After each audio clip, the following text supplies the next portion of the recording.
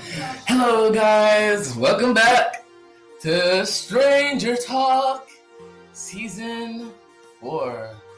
Finally, this is like the fourth season. Can't believe it. I can't believe it. We're this far. I feel like crying right now. JK.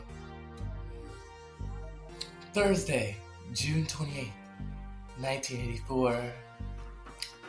Several Soviet scientists attempt to create a gate to the Upside Down, although a small portal is successfully created. The machine and ray opening the portal begins to fail, closing the gate before exploding, killing many nearby scientists. Stabinov, a Soviet general, #Russian. I love you Russians out there.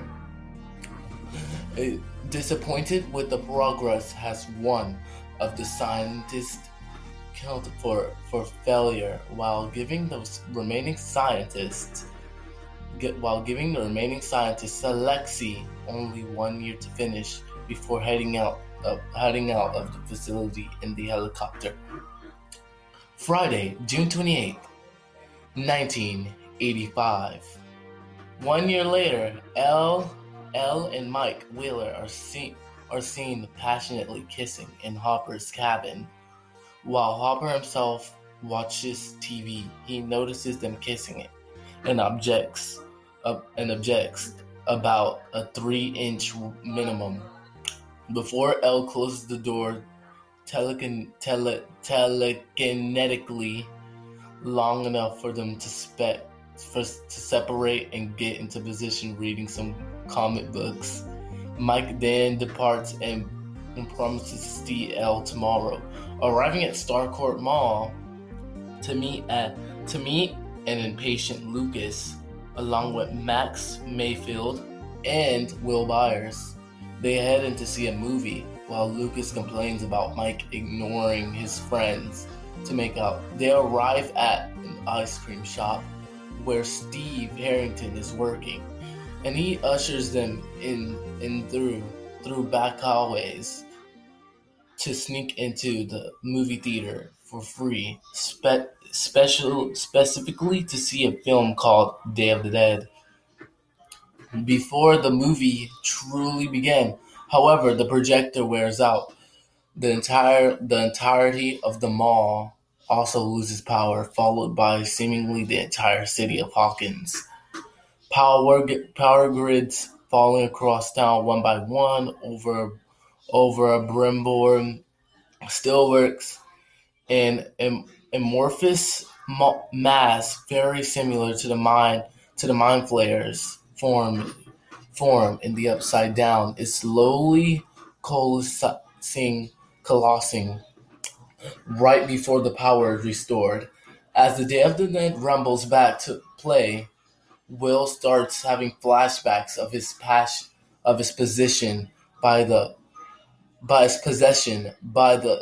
mind flayer until Mike snaps him out of it. Saturday, June 29th, 1985. Back at the Byers' house, Nancy and Jonathan are just waking up, their clocks having been reset during the power outage. Nancy flees out of the window while Jonathan prepares for work, and together they drive to drop Nancy off at her Hawkins Post job while Jonathan heads to his. Meanwhile, Dustin Henderson returns home after being away a month. None of his friends responding to his radio calls.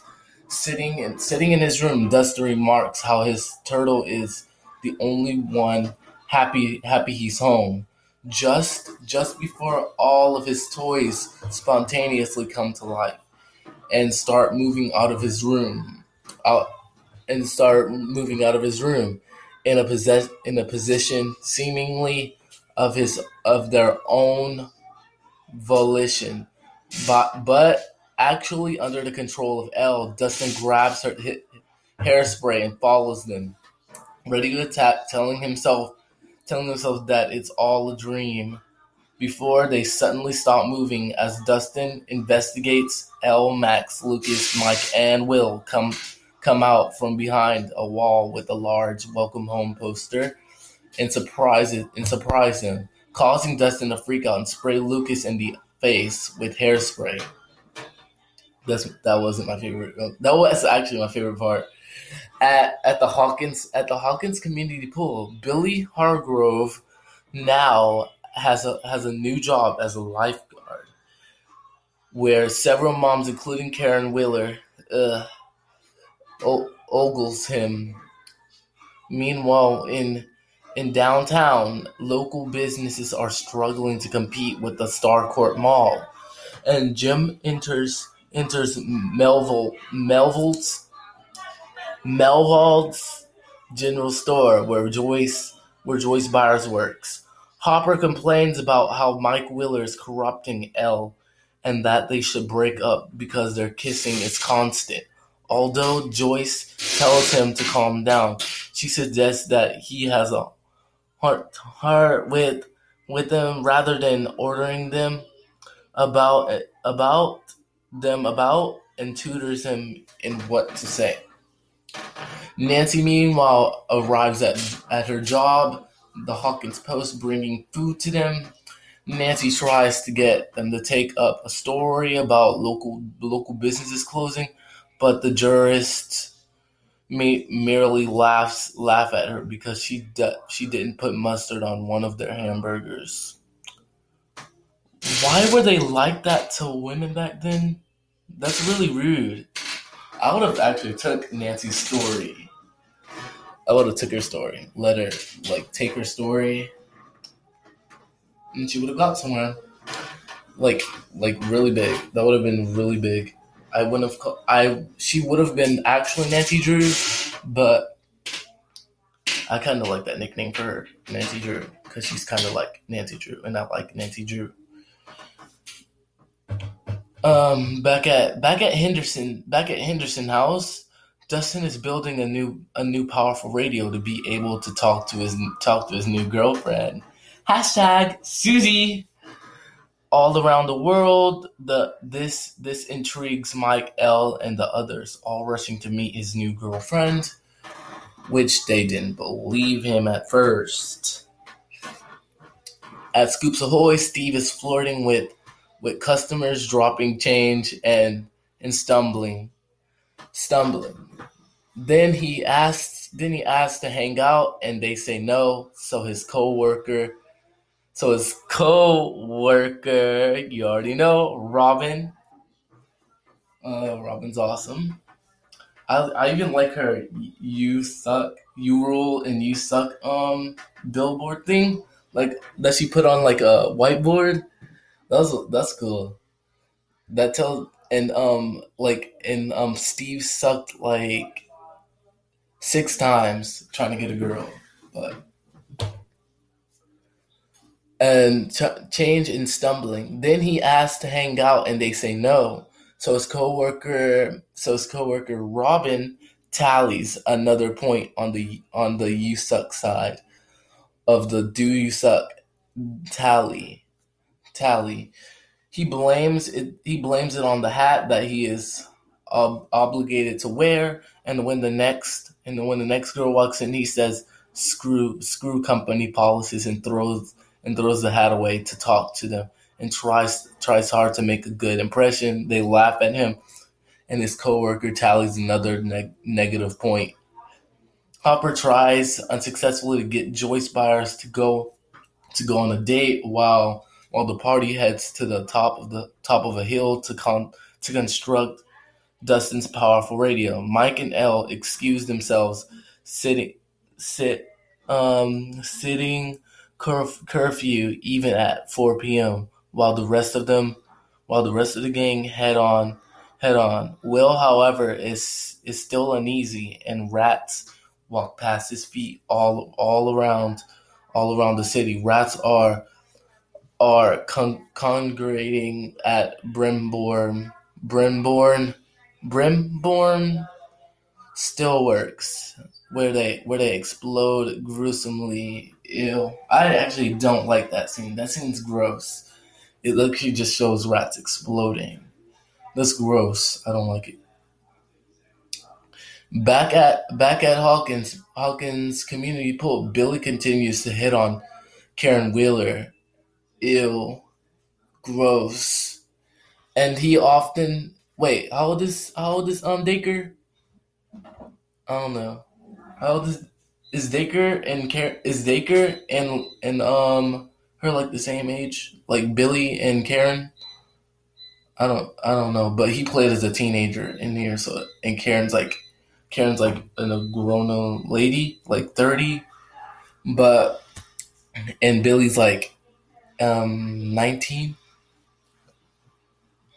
That's gross. And he offers to teach her swimming. Let's skip that part. At the Motel 6 pool, where it is very quiet, although until he hesitate. Let's skip that part too. Once more on the hill with Dustin. However, the party successfully completes. Dustin's advanced radio to call it to Susie, but Susie doesn't answer. At the Byers house, Joyce Byers eats alone, watching TV, remembering the shows she used to watch with Bob Newby. Oh, poor Bob. Um, as long as he knows he's a superhero. Before he heroically died the previous year, mysteriously, all the magnets in the house began to fail at the same time away, before cutting away to Nancy Wheeler. As she cleans up in the Hawkins Post, Nancy receives a tip about diseased rats and seizes upon this as an opportunity to become a true journalist. Hopper, however, has a long talk with Mike about boundaries in order for him to continue dating Eleven. Just after the rest of the party leaves Dustin behind, Dustin picks up Russian E-coded communication on his radio. The Soviet scientists have once again rebuilt the array, and they are using it to open another gate to the Upside Down.